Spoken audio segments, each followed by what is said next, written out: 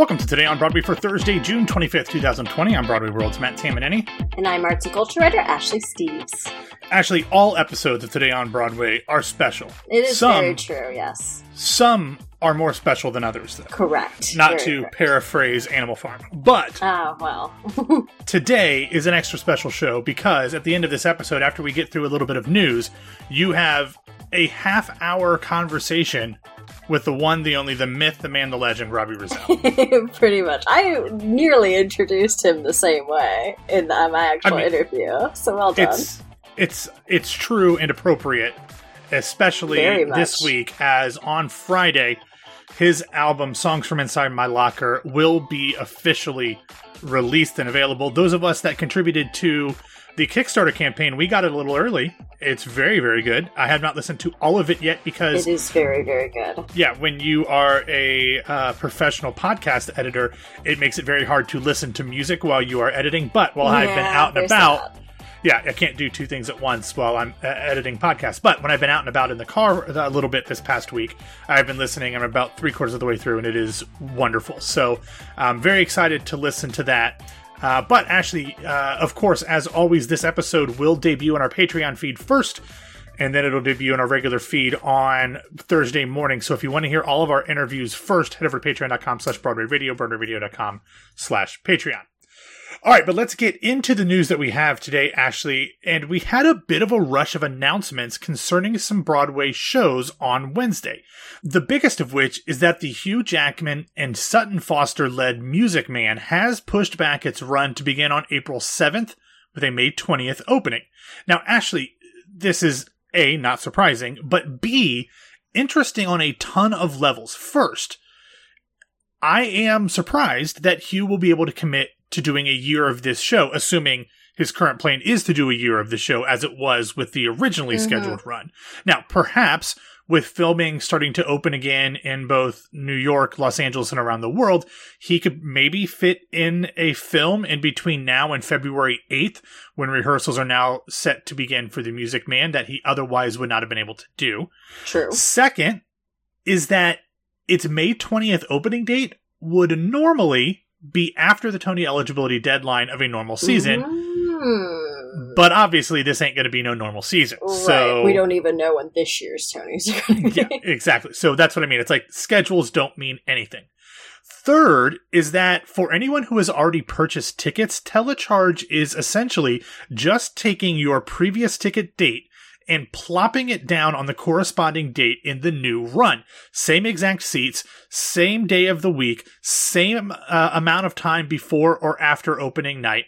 This is obviously not ideal, and many people will have to reschedule. Right. But honestly, I can't, and normally I'm fine going after ticketing companies all the time, but I really can't think of a better way to do it in order to guarantee folks as close to the experience that they originally paid for as possible. Because if they just canceled everybody, a lot of people who already paid for them and were like, I wanted these seats and now I can't get them, are going to be pissed. Yeah, that's very true. I hadn't really thought about that because you're right. There is really no ideal situation to this. People are going to be mad either way. People are going to be mad that it's bumped up, but there's nothing we can do about that. And they're mad regardless because things are going to get bumped up to something that they can't go to. No one really has any plans right now anyway, though. Like, no one knows what they're going to be doing in May. No one knows what's going to even be existing or open in May, even if the Music Man will actually be happening in May. Like, that's the date right now. So as far as we have to come up with some scenario for ticketing, this is really as good as it gets. Yeah, and I gotta say that in my experience trying to work with telecharge on exchanges and refunds, they have been very good. I'm sure that they are overwhelmed with people on furlough right now and stuff, but telecharge has been very good in the past trying to work with me. But the final thing that I wanted to mention with this is that there have been a lot of calls online on Wednesday for Scott Rudin, the producer of the show, to either scrap or delay the show because a show with an all-white principal cast about a white con man using personal prejudices to steal from unsuspecting folks might not be the right show to reopen Broadway with right now. Now, Ashley, I think that we both realize that there is less than zero chance of Scott Rudin even entertaining these objections for a single second. Oh, I mean, yeah. Please. In fact, I would not be surprised if this Music Man with Hugh Jackman and Sutton Foster doesn't become like the centerpiece for a big come back to New York marketing campaign, complete with Hugh leading a marching band with 76 trombones straight through Times Square for a commercial or something. But I don't think that The Music Man is a show like The Mikado that needs to be completely erased from the repertoire, or as the kids say, canceled. But I don't think that some reflection on the timing of this particular production is completely out of order here. No one is saying to cancel The Music Man, because it can be, it's a show that, you can cast however you want. There's obviously been Norm Lewis did it in DC. Music Man, exactly. Yeah. So it's this production, as what happens with many big name productions on Broadway. The casting is very much what you would expect. So people are obviously, and rightfully, are going to be looking at this production as we are now, saying, "Is this really what we need?" And I you already know that I'm not a big Music Man fan, so I'm generally like, this isn't what we need. But as you said, I don't think this casting coming back with hopefully a plethora of changes ain't gonna happen in the industry. Oh, okay. Exactly. Maybe in the industry. I thought you meant maybe like casting changes. I can't imagine. Oh, we saw how Scott handled the Amar Ramasar issue with West Side Story. Exactly. Not gonna happen. Yeah. It only makes him stronger. Oh, don't feed him after midnight. Okay, let's quickly talk about the other much less complicated shows that made schedule announcements yesterday. The first news came from Lincoln Center when they announced that they will resume their opera adaptation of Intimate Apparel and the new world premiere musical Flying Over Sunset, beginning in spring of 2021. Flying Over Sunset is a Broadway production. They also announced that they plan to produce an additional LCT3 production in the Claire Tao Theater in spring of 2021, as well as an additional Mitzi E. Newhouse Theater off-Broadway production in the summer of 2021. And finally, according to The Hollywood Reporter, the Lehman trilogy is looking for a new home on Broadway for a limited run. It was originally going to play the Nederlander Theater, but that is where MJ the Musical will begin performances in April, so they can't go there. Ashley, I am very confident that the Lehman trilogy will find a home somewhere on Broadway. It is a show that is going to get a lot of attention and probably make some money because it's a fairly small and a simple show. I am less likely that shows will be allowed to open in the spring of 2021 as we get more information about the Phase 4 openings in New York and how, like, not even movie theaters and malls and gyms are going to be allowed to open in Phase 4. But obviously April is a long time away, and I don't think it is. I do think it's telling that none of these shows are saying that they are going to shoot for openings in January, February, or March. I feel like they know what's coming, and April is the earliest that we should imagine seeing anything. Right. I think we've talked about many times as far as shows opening up in the spring. I think even the expected pushback to January, whatever. We've talked about many reasons behind why they're doing pushbacks date by date like this. And January, as I've talked about also with Casey Mink, it's like January is a fresh new start. It's a new year. It sounds really pretty and round, but that's not going to happen.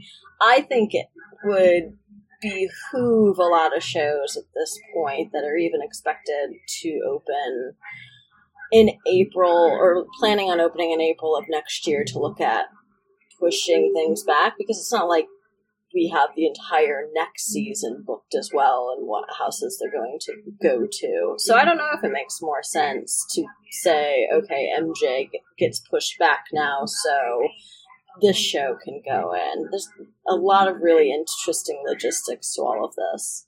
And what's even more interesting to me than these shows that haven't begun performances yet are shows that have begun performances already. Yeah. What do shows that have either, that are in previews, what if something like Six or Mrs. Doubtfire, what do they do versus what do shows like Wicked and Phantom in Chicago or Hamilton, that have been running for years, when do they decide to come back? I think those are the bigger interesting things, because at least with these shows that we've talked about today, saying, okay, we're going to start in April and May, that lines up fairly close with when we would normally see shows open, maybe a month pushed back, but they're still counting on some sort of summer bump, I would assume.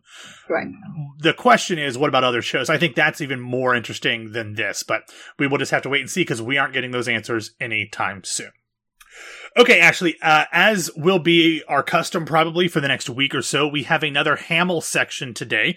First, Lin-Manuel Miranda and the original Broadway cast of Hamilton will join Jimmy Fallon and the Roots for a special remote performance at this Saturday's Global Citizens Global Goal, Unite for the Future hashtag, no, not hashtag, that is a lot of characters. Oh my God. Yeah, it's Global Citizens Global Goal, Unite for the Future dash the concert.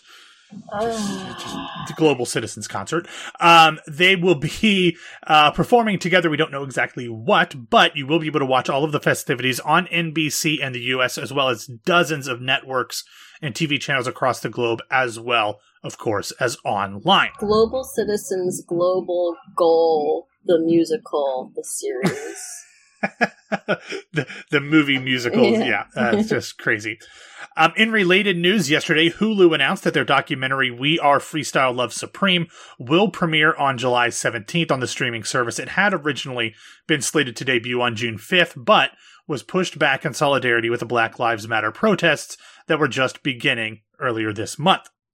And finally, our Hamill feel-good recommendation of the day is a short 45-second clip of the song Alexander Hamilton from the Disney Plus Pro capture of Hamilton, which will debut at 12 a.m. Pacific time on July 3rd. It's interesting because Freestyle Love Supreme was supposed to come out before Hamilton.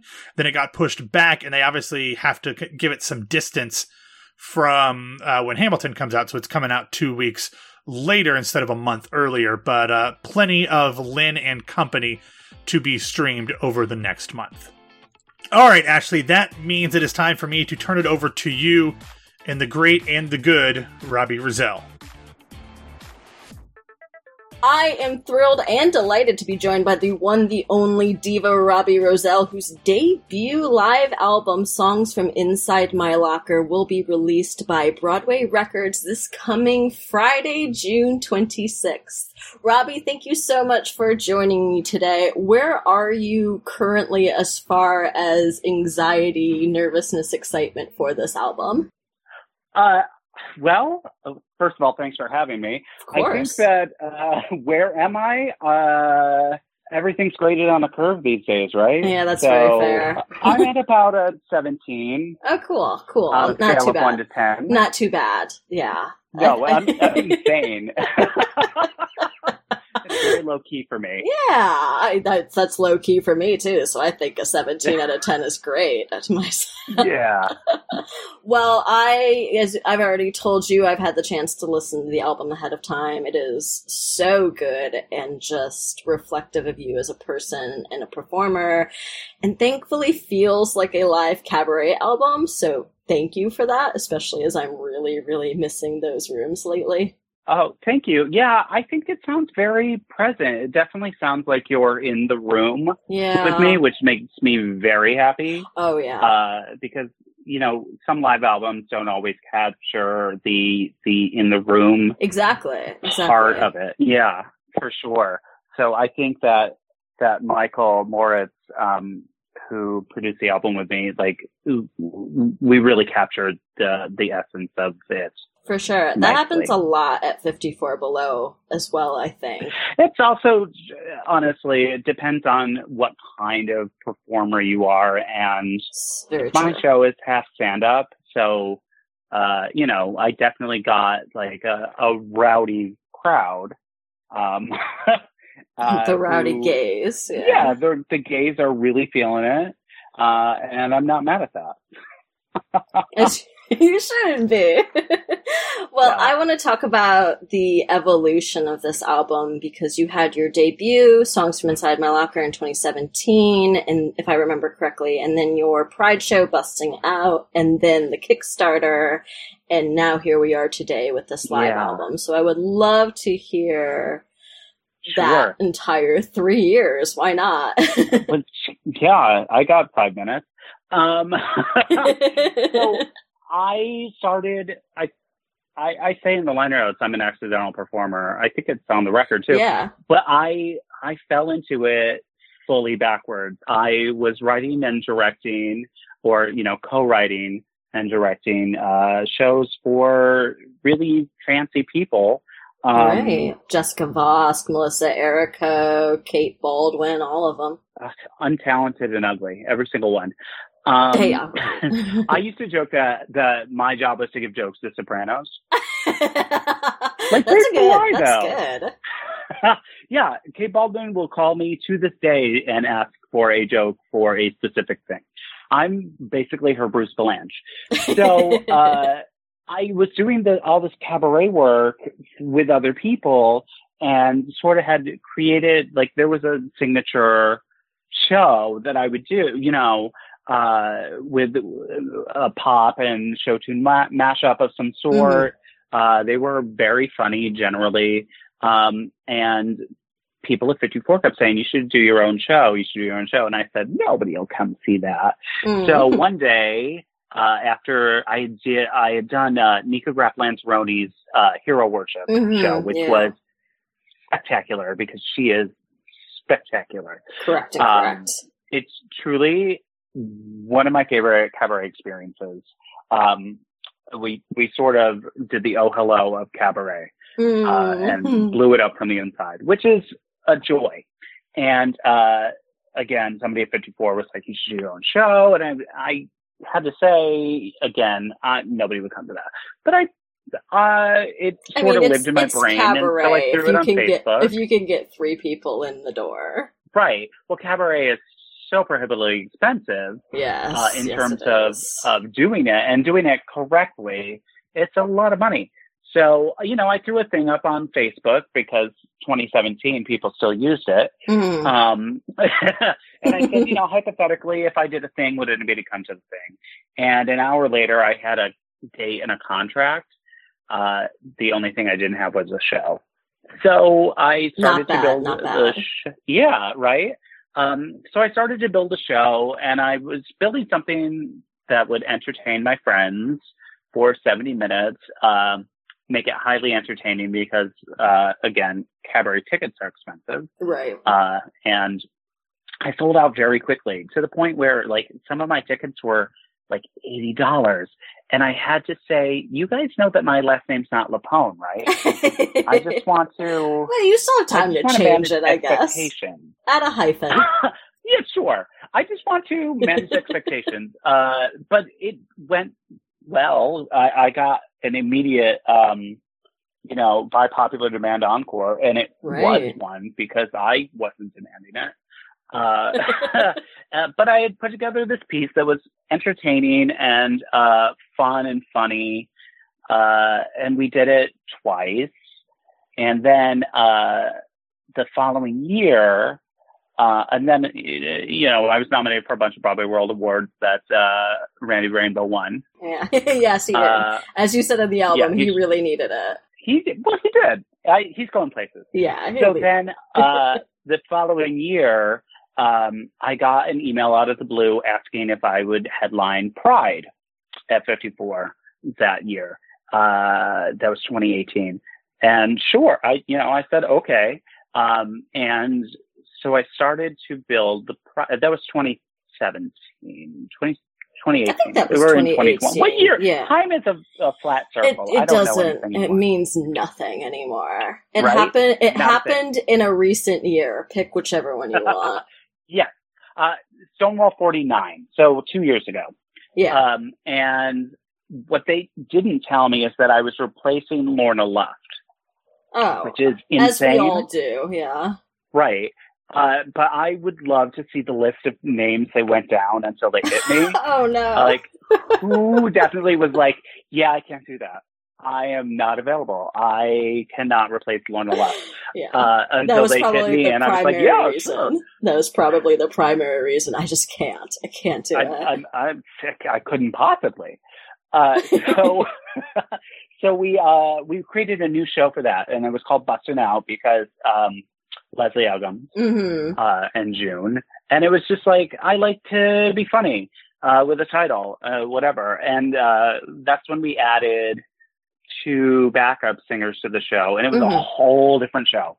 So Songs From Inside My Locker was its own thing. Right. And it was sort of like all the songs that got me through a terrible high school experience.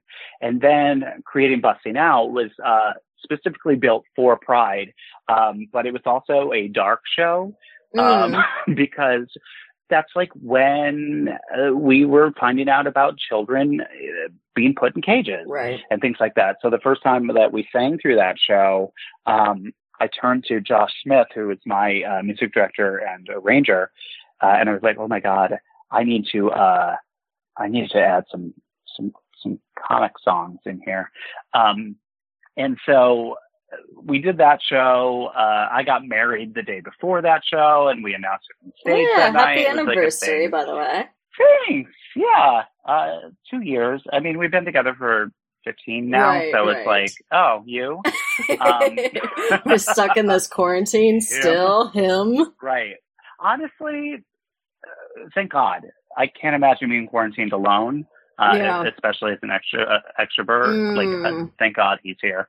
And he's here to roll his eyes at my jokes. I'm an introvert, so I am. I adore my roommate, but I'm ready. I'm ready to have a minute alone. He's an introvert, and he's like been prepping for this his entire life. Exactly. Exactly. But even he's like ready to get out. He's like, oh my God. Can I just go sit at Blockhead? Oh, I mean, it's gross. The first, I would say, month or two was weirdly hard as far as I wanted to like go do things and go drinking. And now I'm just like, all right, my fail safe is kicking in. This is exactly what I do on a daily basis anyway. I'm just not going to shows. So we did that show. And then, while we were doing that show, I was also recording Jessica Vosk's album that week. Like, a lot happened it was the most insane 2 weeks of my life. But we had done a Kickstarter for it and it had been successful. And, somebody had put it in my ear. Maybe you should think about recording your show. Was it the same waiters from 54 Below? No, can you imagine? They're desperate. They've got bets hedged on you, obviously. Obviously. I think they were just breathing a sigh of relief as I am the only human who has never sung Meadowlark there. So it's true. Even me in the bathroom. Yeah. So, right? They have a tick box. That's a true story. They have like a Post-it note that somebody ticks off every time somebody thinks Meadowlark at 54. And one year I saw Ellen Marsh there. Isn't that nuts? I saw Ellen Marsh there like January 2nd or 3rd there one year. And she was like, I've heard about the Meadowlark thing. And then she rapped Meadowlark. To kick off the new sheet. Amazing. It was the funniest thing I've ever seen. That's incredible. So I did a Kickstarter to do the album, and it was successful. So then I had to go and record it, and we recorded it last 2019, February and March. We had 2 dates, and I sort of lifted out a portion of the original show and dropped in some stuff from Bustin' Out that was like important to me to be there. In Hell's Kitchen was a song was written for me. Right. And I really wanted to make sure that was there. I had the girls, and then I wrote this new ending to this show with the Tomorrow mashup. God, that's at the end of my record, because like before, again, it was only ever intended to entertain my friends for one night. I had no aspirations of anything else, but I really, like, in capturing a perfect, or as close to perfect version of it, I wanted it to have, like, it needed to go somewhere, right? There needed to be some kind of catharsis.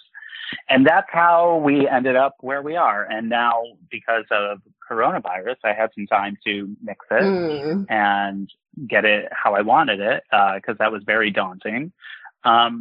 And now it comes out Friday. Yeah, that's what I was especially curious of was, like, how you were deciding what made it into the album, because I know you left some songs behind from the titular show, like the flop medley, and I remember How Those Boys Could Dance, and then you added From Bustin' Out and Hell's Kitchen, and First Penis I Saw from Crazy Ex-Girlfriend from the late, great Adam Schlesinger.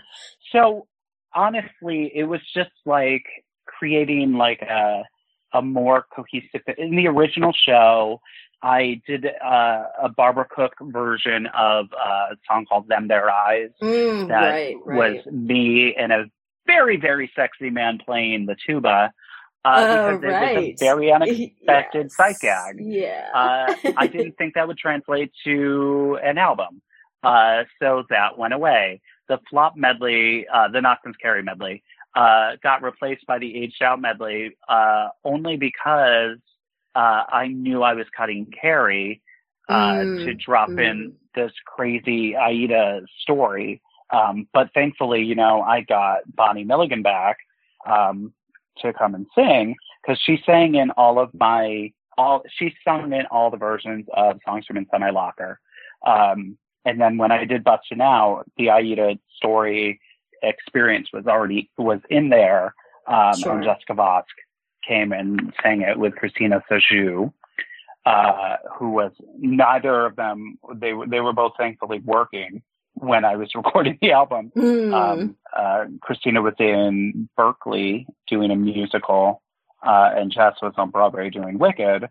So we got Maya Days, who was Aida on Broadway, and Bonnie to come and record. And that was a joy. So that got added in. I used to have a song I had rewritten, Dear Mr. Gable, you made me love you. You made me love you, to be Dear Bernie Telsey. Oh, right. I forgot about that. Yeah. That was wild. That makes sense. But that just, that was a little inside baseball for that's sort of what this record was doing. So, like, First Penis I Saw replaced that.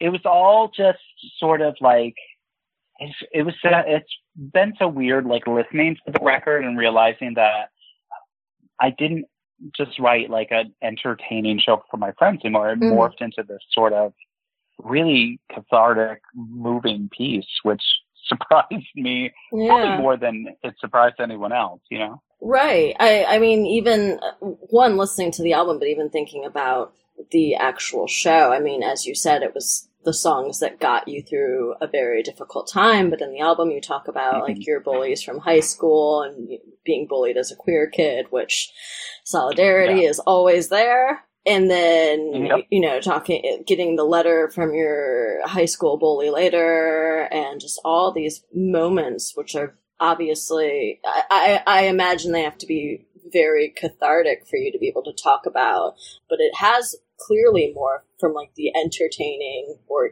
quote unquote, only entertaining show to something that's a lot more. It's just, it needed a button. It needed a third act. You know what I mean? Mm-hmm. And I definitely found one in that very true story, and was able to write an arrangement around that of two songs that I think are the really Tomorrow great. Here Comes the Sun medley, right? Yeah. And I'm kind of known in the cabaret world for these mashups that I put together for people. I just put one together for Kate Baldwin the other day. Oh, wow. Yeah. Name drop.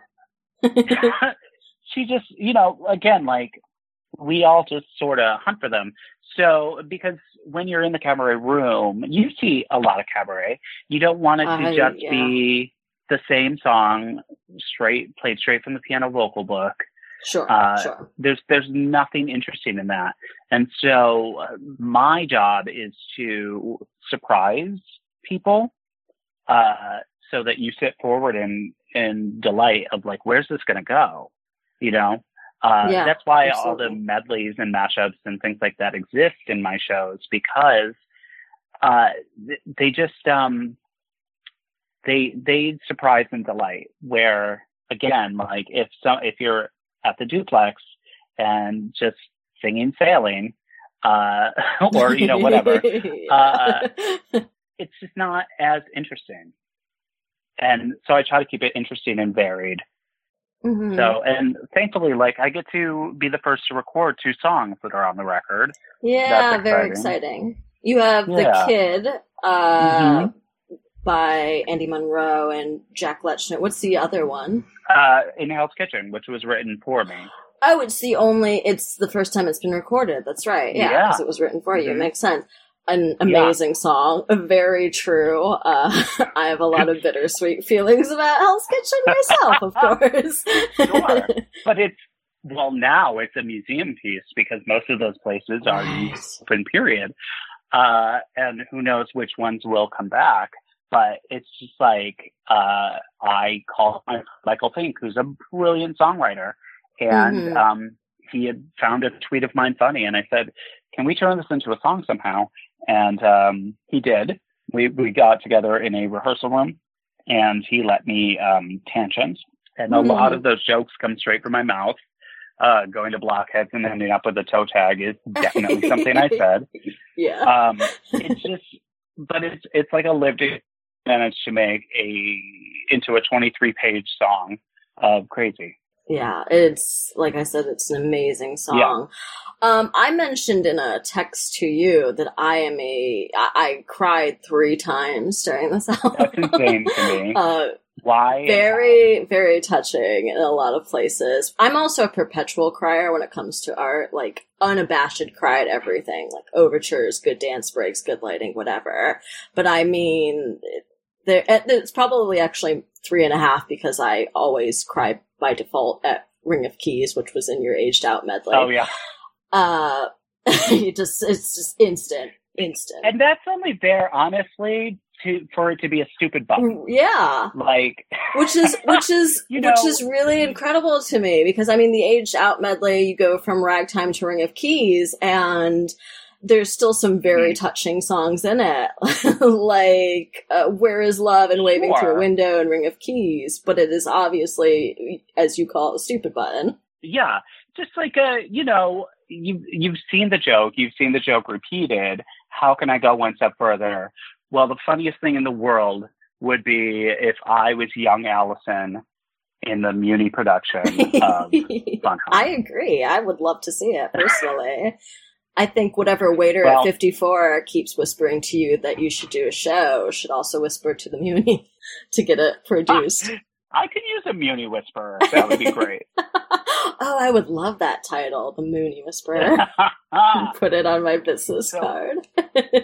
But you cried. I do. Yes, I did, and great. I do, and I will continue to cry. I certainly cried at the Tomorrow Here Comes the Sun arrangement, especially in talking about your letter, and also just the general emotional power of it. I cried during If I Only Had a Brain, which is obvious, but I also cried during I Have Found, which is probably my favorite Bill Finn song of many, many, many. And just such a tender rendition. The fact that you say, as you say in the patter track before, you live in the wisdom of William Finn, and that's real clear through that. That song has stuck with me since the first time I heard Carolee Carmello sing it on the Infinite Joy album. Yes. Right? Yes, right? Yes. Where she was like 7 months pregnant. I don't know how, when she hit that high note, she didn't push a baby out. It's wild. But like that song has always been like a leveler for me. Like,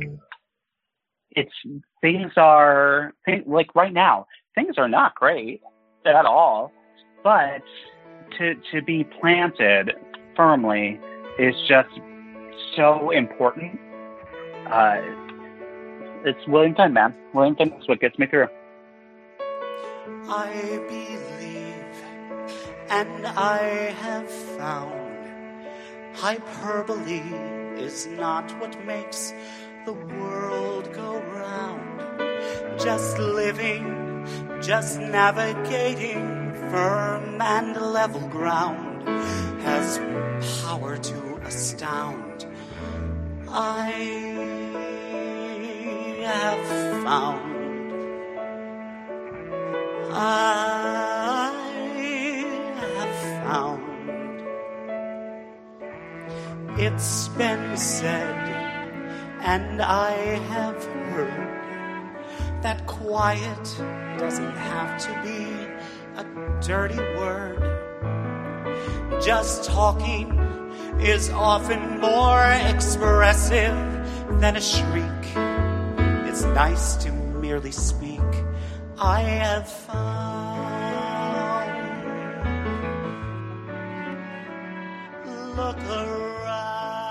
I had the absolute pleasure of attending one of your final Tuesdays at 54 shows. Oh, yeah. I can't even be like, what's next for you? And for hopefully that, because like, what the fuck is even the future anymore? What is the future? Nobody knows. Right. Like, what do certain spaces look like? And can there be that level of intimacy and being jam-packed in a room anymore? I don't know. Right. I know. The future is just me weeping into a lean cuisine. But what kind of lean cuisine, though? That's the important thing. I know, like a French bread pizza, but it's not. It's just like a piece of toilet paper roll.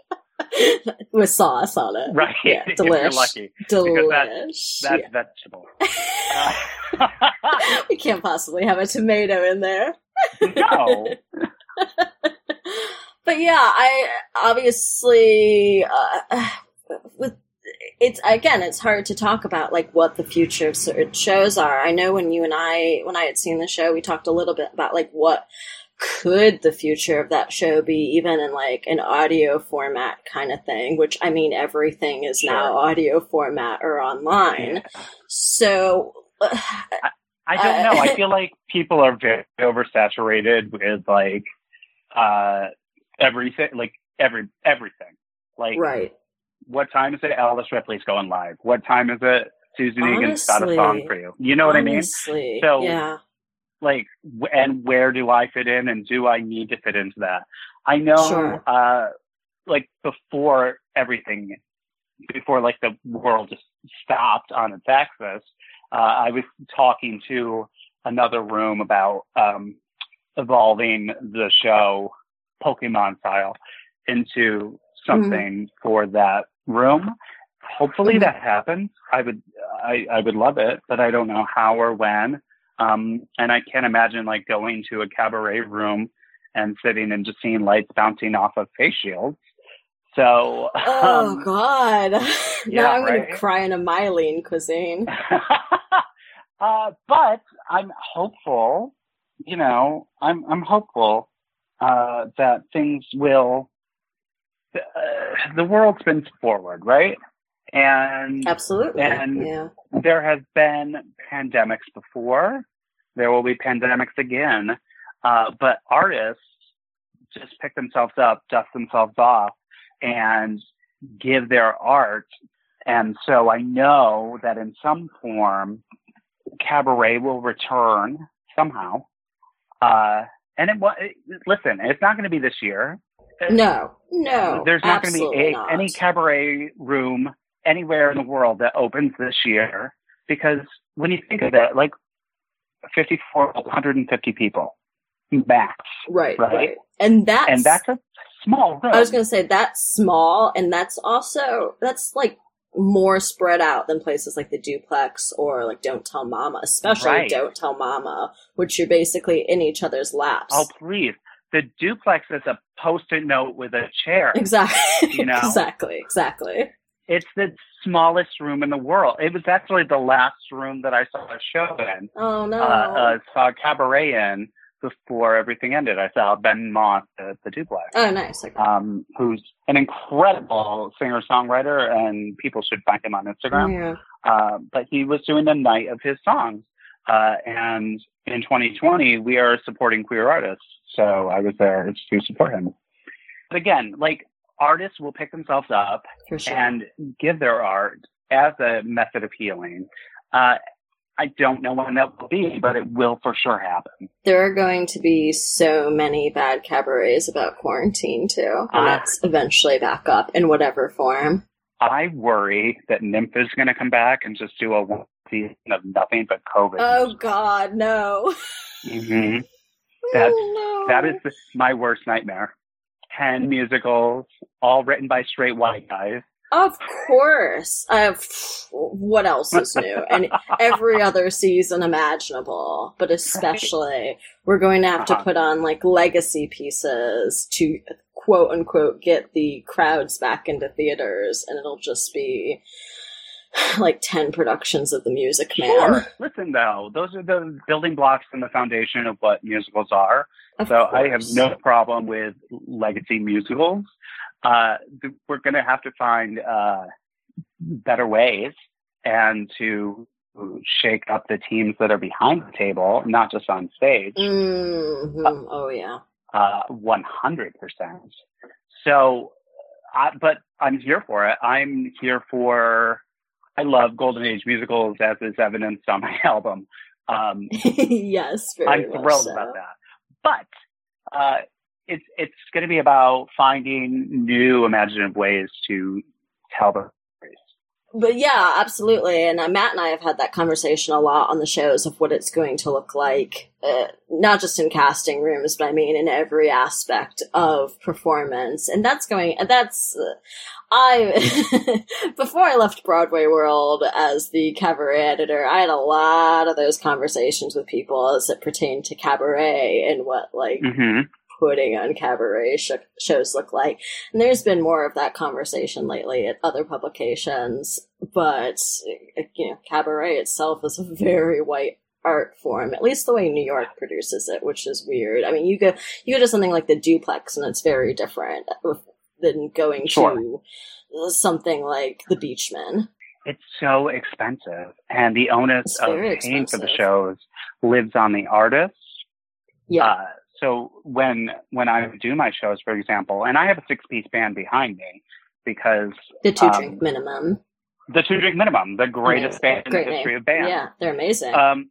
Honestly, born out of a joke. Everything that I've done was born out of joke of some sort. And I always thought, I was just like, what would be funny? A band called the Two Drink Minimum. It's a great name. Absolutely. Or another glass of rosé. But to pay for them, the club pays a minimum, like you get X amount of dollars, and whatever you do with that is up to you.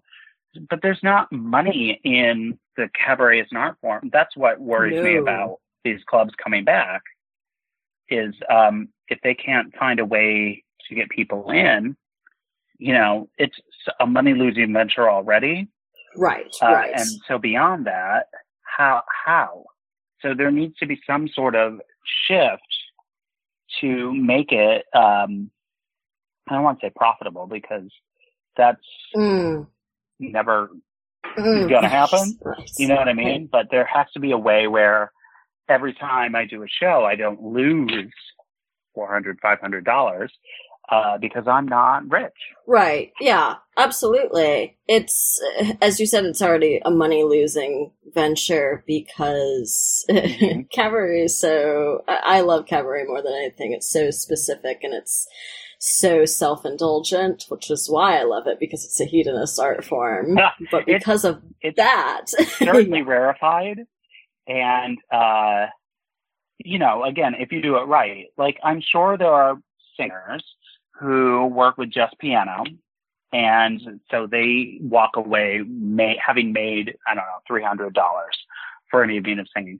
But when you think of like paying for rehearsal rooms and paying for the band rehearsal that, you have to rent out a music studio for that, and pray that you get through everything in the allotted 2 hours or 3 hours, and paying your musicians and paying the music director who creates the charts and everything like that, plus photos and video, etc. There's nothing left for the singer. It's truly just something you do for joy. Right. Which, thankfully, so many shows are deeply done for joy and are deeply joyful, including your shows. Oh, thanks. Well, Robbie, again, thank you so much for joining me. I am so excited for the world to hear Songs from Inside My Locker. Again, out from Broadway Records tomorrow on June 26th. Midnight. And I also look forward to the sequel show, Bustin' Out from Quarantine. Never gonna happen. How I spent my quarantine vacation is not a show I intend to do. It'll just be it'll be a very interesting performance art piece of just eating lean cuisines on the stage of 54 Below. Right? No thanks. Do you have an idea for a new show? I've just started talking with Josh, whose name will never leave my mouth because he's so much a part of these shows. But we're starting to build something new that I think is fun. Zoom Cabaret. I think it's fun. Zoom Cabaret. Yeah. And I'm thrilled to be like one of the few 54 albums that has an explicit warning on it. So that's fun for everyone. Oh, yay! Yep. You can put that on your business card as well. Truly, I've got Mooney Whisperer. You've got Rated Explicit at 54 Below. That is your next title. Rated Explicit at 54 Below.